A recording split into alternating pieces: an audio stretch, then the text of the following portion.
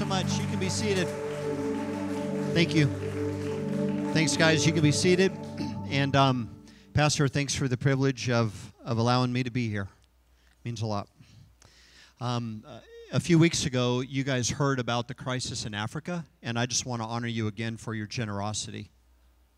Right before Christmas, I stood in the heart of the famine near the border in South Sudan. What I do at Convoy of Hope is everything we do outside of the United States long term, I'm accountable for that, so I get to serve that team. And so my travels frequently take me to places where I will gaze into the eyes of war-shocked refugees and hold in my arms children who are starving and malnourished, and come in contact with people who have absolutely no hope. Hope is a fundamental human right because God created us to know the God of hope. And right before the holidays, I stood in the epicenter of the famine, and the crisis that you likely don't hear about is very real. I was recently in a village where I was surrounded by children who had orange hair.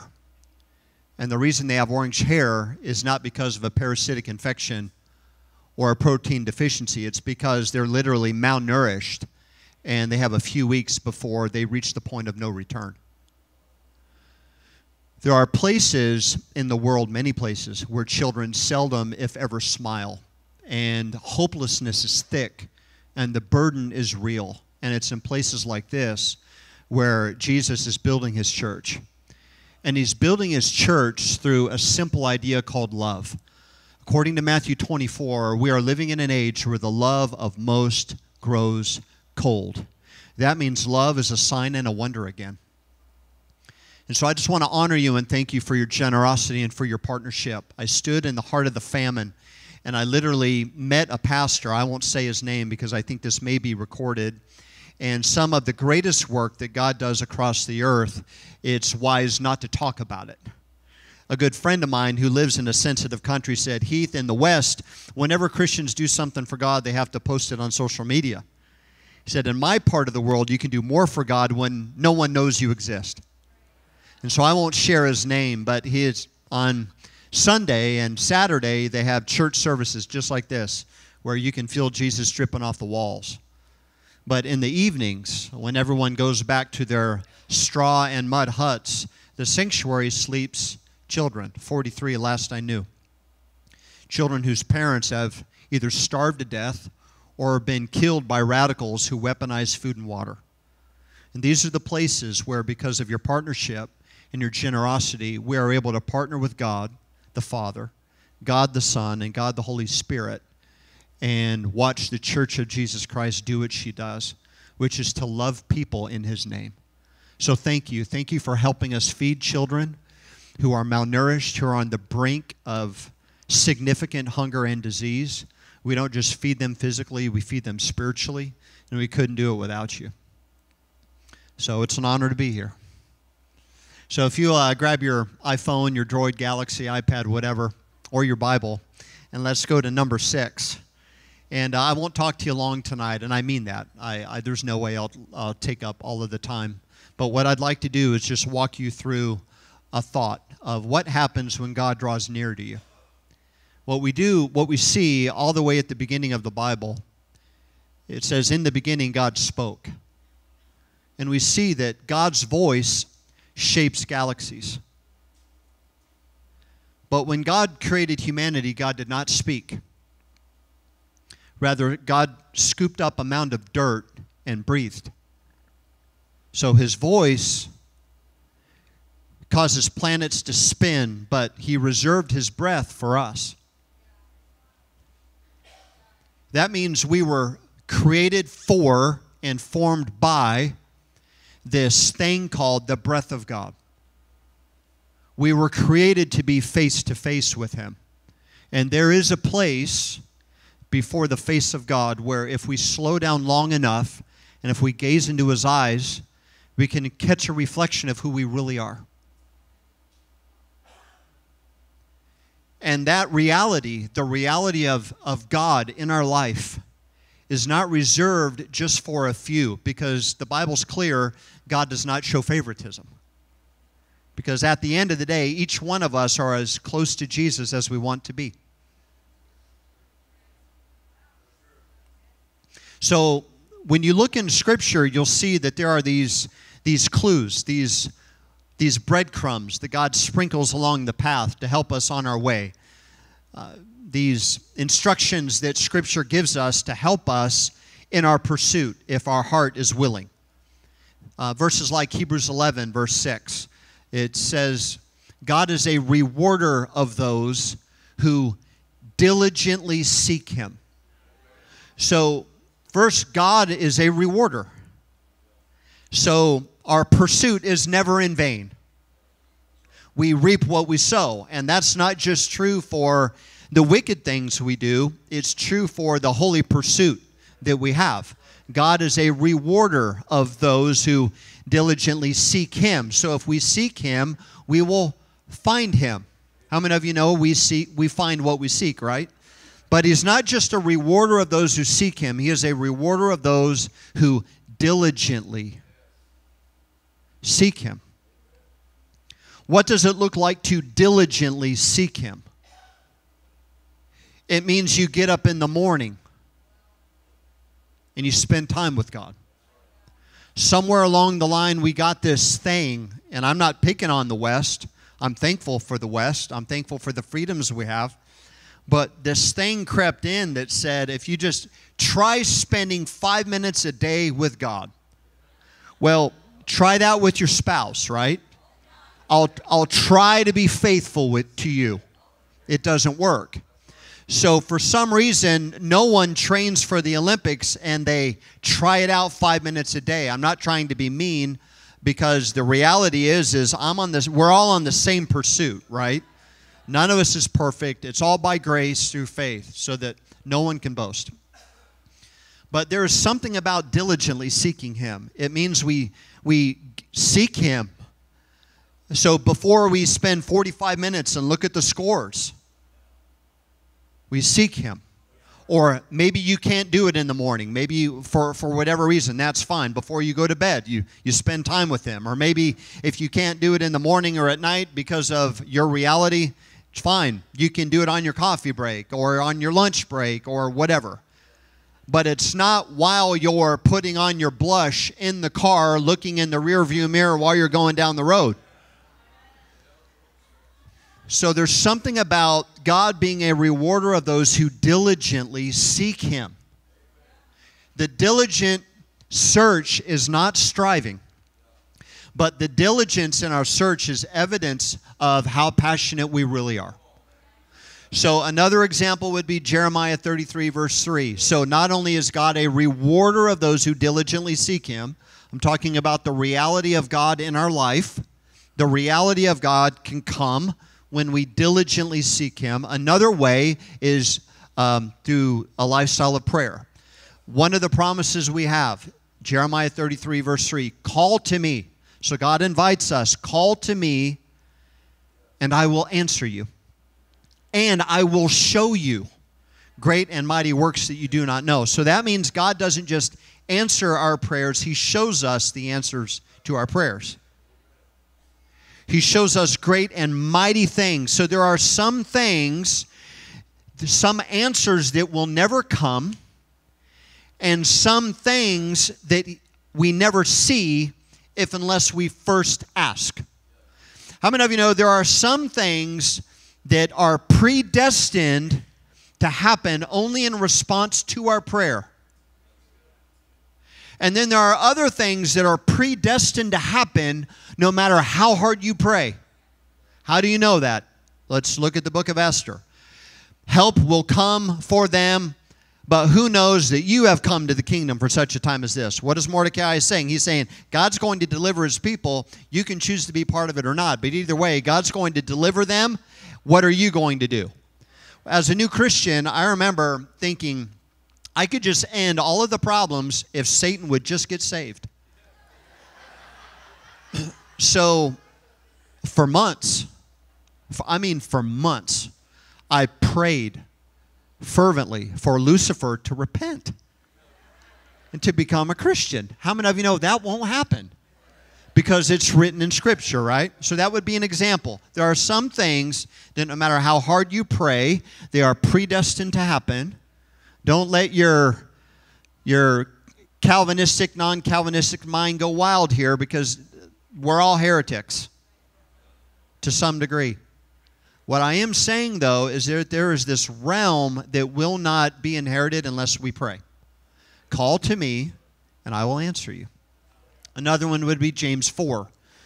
I think it's verse 8. Draw near to God, and He will draw near to you. What does it look like to draw near to God? It looks like, let's say in the morning, I get up and I'm going to diligently seek Him. Before I touch my phone, before I check email, before I do whatever it is I'm going to do, I'm going to diligently seek Him. And then I get up and I realize I just read 14 chapters out of the book of Leviticus, and I have no idea what I just read. And it's not God's fault. I was distracted. So when you draw near to God, it looks like, you know what? I just read my 14 chapters, but I'm going to sit back down and reread them because I didn't encounter Him. Drawing near to God is a heart posture. It's not about every day at 6 in the morning I get up and I do this. It's different. God honors discipline. God honors rhythm. But God also honors the posture of the human heart. So if you're walking through Walmart and you just think, I wonder if He wants to say something to me right now, you just bend your heart in His direction. Right? Those would be some examples of how we can experience or know the reality of God in our life. We diligently seek Him. We live lives of prayer. We draw near to God, and He draws near to us.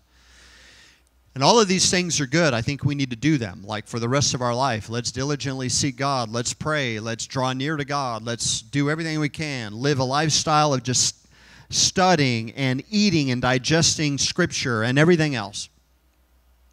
But I'm also learning that there are times when we pursue God, but there are also moments when God pursues us. And that's what I want to talk to you about briefly. I want to talk to you about creating an environment in your heart that magnetizes the environment to where God pursues you.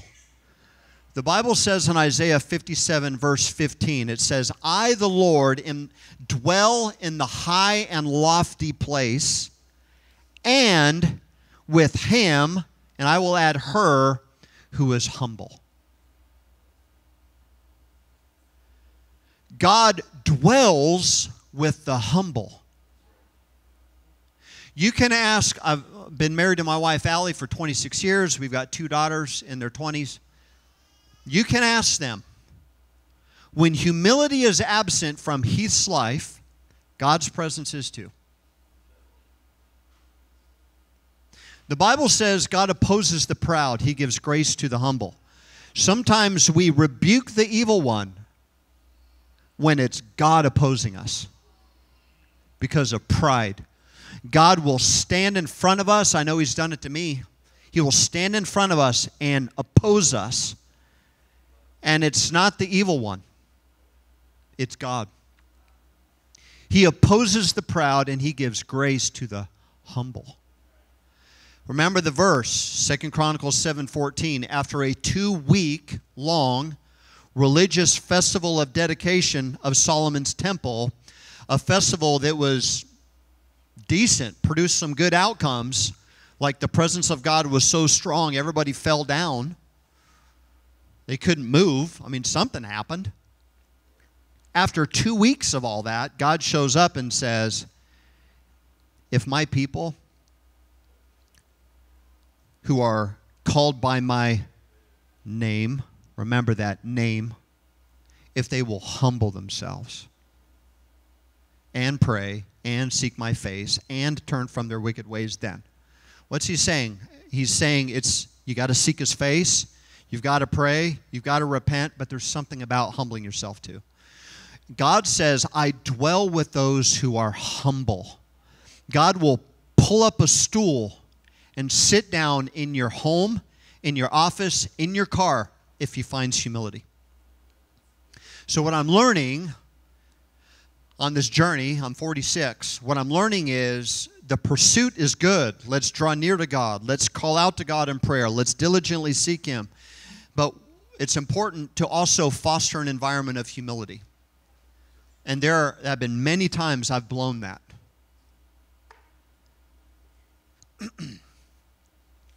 But when God finds humility, the reality of God's presence in our life is unmistakable. The Bible says in Numbers chapter 6 this, starting in verse 22.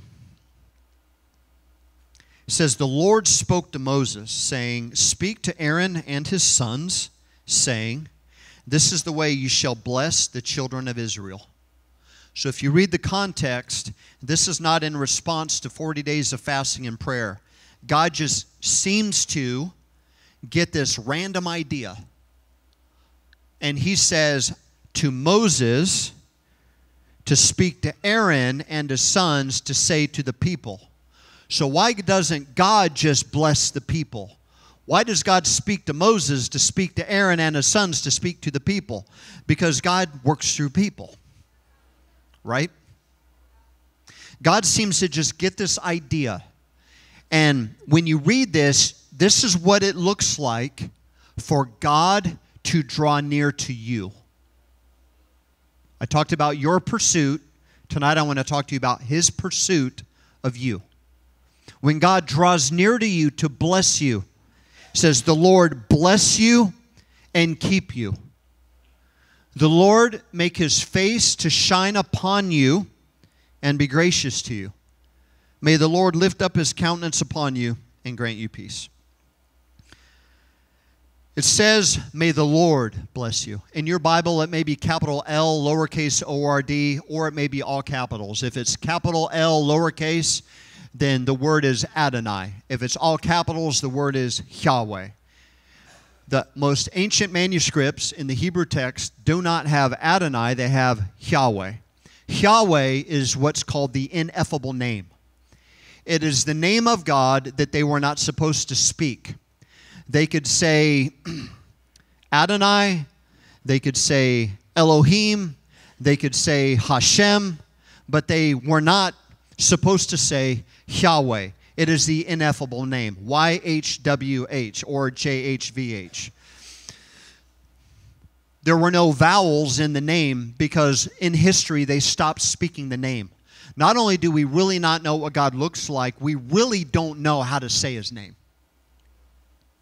His name was so holy they stopped saying it, except once a year the high priest would go into the Holy of Holies and do what he needed to do to make atonement for the sins of the people.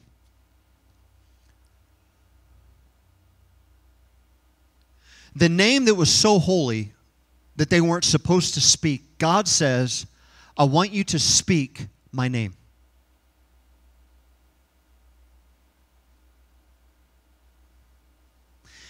To know the name of God is perhaps one of the most remarkable privileges we have in life. To even be able to call out to God and know His name, Jesus. Jesus is not the preferred way. He is not the most relevant way. He is not the Republican way, the Libertarian way, the Green Party way, or the Democratic Party way. He is not the easy way. He is not the American way. He's the way. That's what He said. To know His name is a privilege. To take the Lord's name in vain is so much deeper than vulgarity. It means to ascribe things to God or those made in His image that are contrary to His character. Whenever I've lost my temper against someone and verbally accosted them, I have taken the Lord's name in vain. The consummation of the blessing in verse 27 is not that they will have $1 billion in their bank account. It is not that angels will tuck them in bed at night. It is that God will put His name on them. It's almost like God is saying, if you won't speak my name, I'll put my name on you. After all, I would rather have people see my name than hear my name any day. The name of God being placed upon you is the consummation of this blessing. May the Lord bless you. That word bless in Hebrew is barak. It is in what's called the pile form. I remember I've come before many chiefs on the continent of Africa because of the work I do. When you come before a chief, what you're supposed to do is bow your head. You never look a chief, especially a Maasai chief, in the eyes. You bow your head. The chief never gets off of his chair or his throne, ever. When you bless someone in the pile form, which is what's found in number 6, may the Lord bless you, it is inverted. This is the picture that the king gets up off of his throne. And before the lowly subject can approach the throne, the king gets up off of his throne and approaches the lowly subject and bows down in front of the lowly one, and the king extends gifts. This is imagery for why the Bible says it is God's kindness that leads you to repentance. Because the King of Kings bows before those he died for, and he offers them the gift of salvation. It's what C.S. Lewis said. When C.S. Lewis put it this way, he said, God conquers us with his love. Jonathan Edwards said, God, being infinitely great, is as high above kings as he is beggars. What are they saying? They're saying that there is this king who sits on a throne, who presides over the kingdom of God all throughout the universe. And according to number 6, the Lord himself, to bless you, does not wait for you to walk down the aisle to his throne. He gets up off of his throne and bows before you and extends the gift. May the Lord bless you and keep you. The word keep is in Hebrew an animal husbandry term. If you want to fact check me, it's called shamar. If you go to the Masai Mara tribe in remote parts of Africa, this is what they do at night. Maybe you've seen it on TV before, but it's real. It actually happens. They take their animals, their livestock, and at night, as the sun begins to set over the Great Plains of Africa, knowing that the lions and the hyenas and other predators will come out, and that their livestock, their beef cattle, that provides sustenance for the village, it's on the dinner menu for the predators. And what they will do is they take thorns and they build a wall of thorns around their livestock. And if you're inside the wall of thorns, I've seen these before, these corrals. If you're inside the wall, you can look through them. They are far from impenetrable. They are not stone walls. Just imagine at night seeing the moonlight reflect off of the eyes of the lion or the hyena, walking around looking at you, looking at your livestock, but they will not penetrate the wall of thorns. So when the Bible talks about your enemy prowling around like a roaring lion, the imagery from number 6 is this, that God gets up off of his throne and he bows before those he died for. May the Lord bless you and keep you. He wraps his arms around you like a wall of thorns. And your enemy may prowl around you like a roaring lion, but just because you can see him doesn't mean he can reach you. May the Lord bless you and keep you and cause his face to shine upon you. Ancient Hebrews taught that the greatest consequence to sin was the hidden face of God.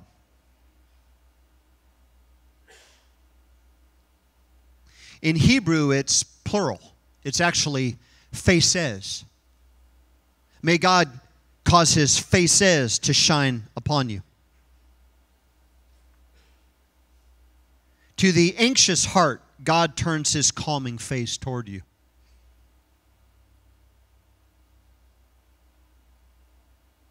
To the rebellious heart, God turns his firm but loving face toward you. To those steeped in shame, he turns his forgiving face. To those needing direction and guidance for a major decision, he turns his assuring face. The word is plural.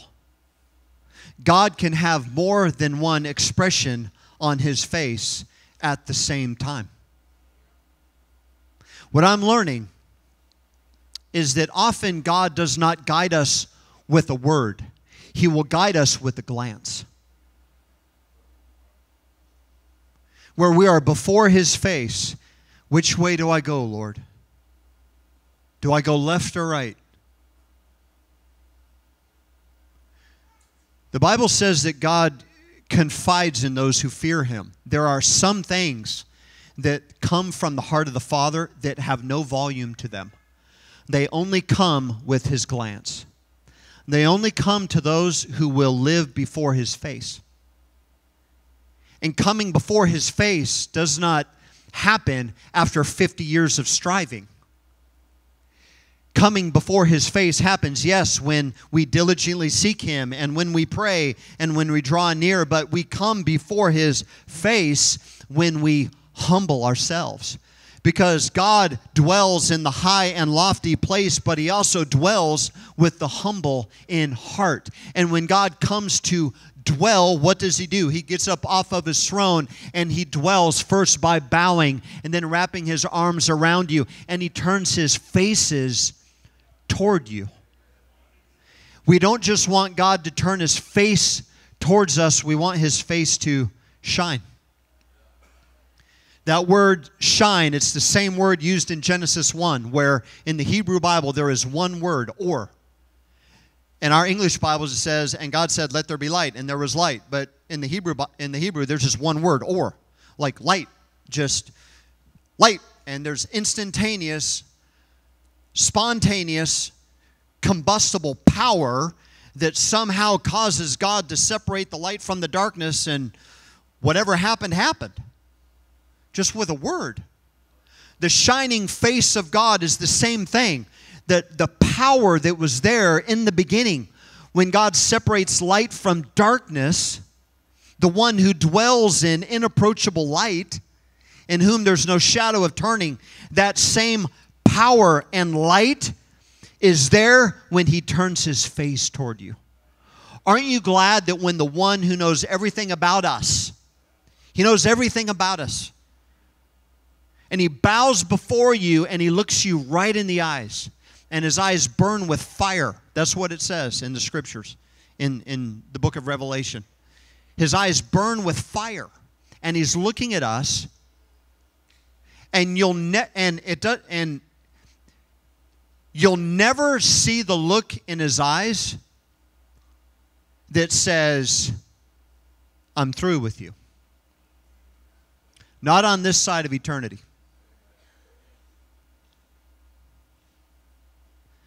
When we humble ourselves, because you won't humble yourself if you blaspheme the Holy Spirit. I mean, that's just a fact. But when you humble yourself and you come before Him, He looks you in the eyes. He knows everything about you, but His face shines. He causes His face to shine upon you and be gracious to you. May the Lord lift up His countenance upon you and grant you peace. What does it mean to lift up His countenance upon you? The language, for the sake of time, I won't get into it, but the language really, if you want to see what you're reading, and we do this today, right? We don't just like to read, we like to see what we read. When someone you love sends you a text message, will you stop at the store and pick up celery? There is a big difference between will you stop at the store and pick up celery, and will you stop at the store and pick up celery, red heart? Or smiley face with kissy emoji, right? We don't just like to read it, we like to see what we're reading. In the Hebrew Scriptures, there's significant imagery to what you read. So when it says the Lord lifts up His countenance upon you, it's language that can literally describe the way an elderly man would interact with a child. And all of you do this. You come in contact with the little one you love, whether it's your child, your grandchild, niece, nephew, foster child, child in the neighborhood, whatever. And they come running up to you. What do? You don't stand over them, lord it over them, and look down at them like they're a cockroach. What you do is you scoop them up and you pick them up and lift them over your head, don't you? And then the really crazy grandparents toss the child in the air. And the child isn't wearing a helmet. And the child's going to be okay, right? When it says, may the Lord lift up his countenance upon you, literally, it's the one who gets up and bows, extends gifts. Then he looks at you. He wraps his arms around you. His face shines. And then he lifts up his countenance upon you. And when you lift a baby up in the air, what happens to the baby's face? Gravity pulls the gaze of the child down, right? The child will look you in the eyes. He lifts his countenance upon you so that you will gaze upon him again.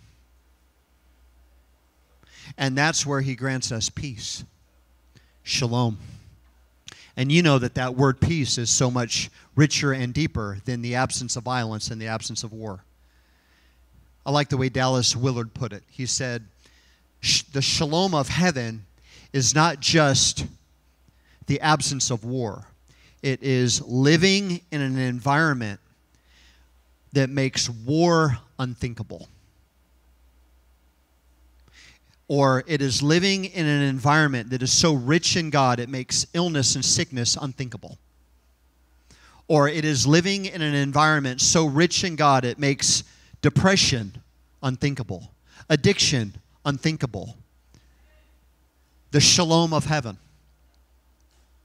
So tonight, what we're going to do, this is the beginning of your focus. You've set apart time tonight, not just to diligently seek him, and to draw near to him and to call out to him, but you've humbled yourself. You've humbled yourself by being here. But for those of you who are watching online or listening online, you've humbled yourself. You've said, I could do anything right now with my time, but I want to know God more. So you've, for the most part, if that's true of you, you have humbled yourself. And the Lord dwells with those who are humble in heart.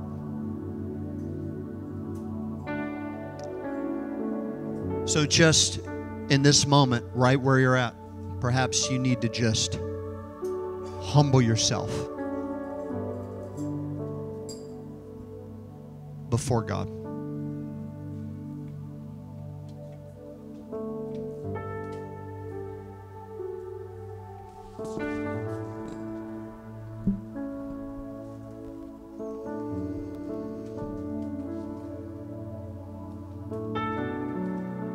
If tonight you need to humble yourself and actually make Jesus the Lord of your life, his answer is yes. Do not look the King of Kings in the face, the one who bows before you, and say, no, thank you. If tonight you need to humble yourself and make things right with Jesus, his answer is yes.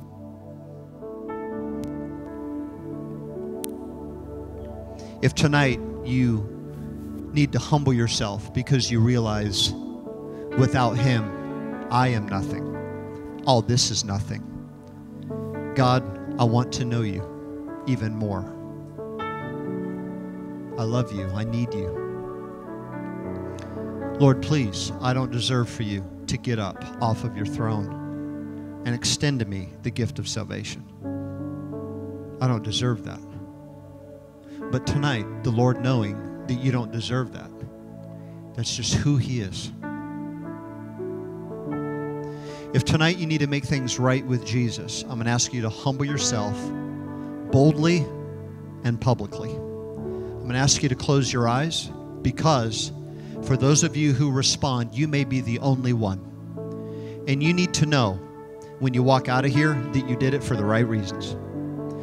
I'm going to tell you right now, I'm not going to call you forward. I'm not going to ask you to stand, and it's not because I'm afraid to embarrass you at all. When I responded, I was the only one, and I did it publicly, and I'm glad. It's not about that. It's so that you, before the Lord, will just humble yourself before the music really kicks in, before we really start to feel what we think we can feel when we're around Him, just for you to just, before the Lord, who bows before you, to humble yourself and say, God, I don't know you. I want to know you, Jesus. That's you. I'm going to ask you to be bold and look me right in the eyes. I'm going to start over here to my right and maybe slip your hand up halfway since it's dark. If you're slipping your hand up maybe halfway and you're looking me in the eye, keep it up so that I can see. You're saying, I need Jesus to change my life. I'm not asking you to start coming to church. I'm not asking you if you've been water baptized. I'm not asking if you need to finish your catechism or confirmation classes tonight. This is about, I don't know Jesus. I need to surrender my life to Jesus, and I'm not going to add Jesus to my life. I'm going to die to myself and surrender it all. That's why you're lifting your hand and you're looking at me. Over here to my right. You may be the only one. It's a good move. It's a good choice. It's a good choice. You're doing this to the Lord, not to me. I mean, what I think means absolutely nothing. I can't do anything to help you. Can't even help myself. But we need Jesus. It's a good move. It takes courage. Yes. Yes. Right here. Way to go. Yeah. Way to go. Yep. What's beautiful about this is the Lord sees. That's all that matters. But I see you too. It takes courage to humble yourself and acknowledge that's me. To actually to someone else say, Jesus, I need you. It takes boldness. Okay. Anyone else? Quite a few of you. Okay. I'm going to ask you to stand to your feet. And here's what we're going to do. I'm just going to bless you.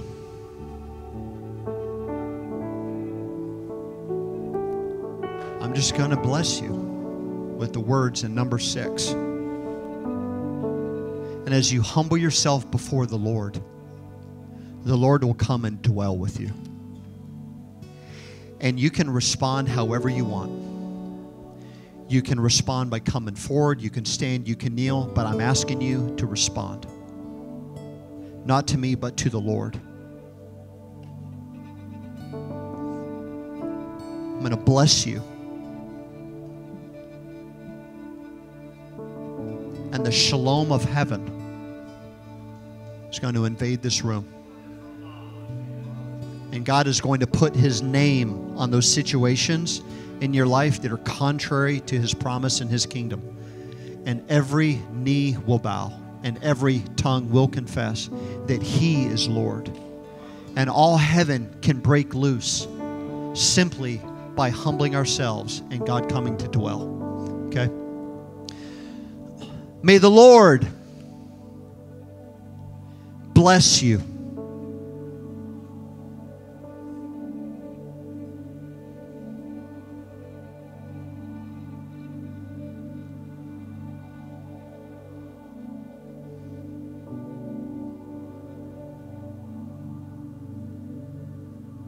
May the Lord bless you and keep you.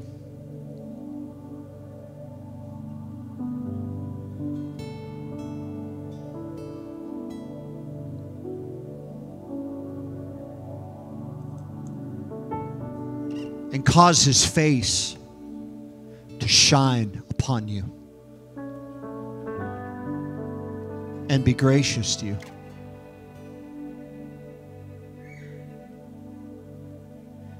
May He lift up His countenance upon you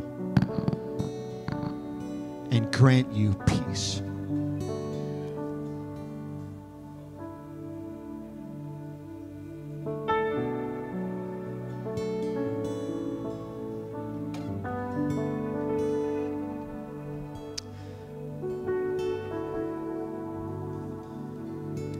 In a moment, we're going to diligently seek, we're going to call out, and we're going to draw near, because we are all as close to God as we want to be.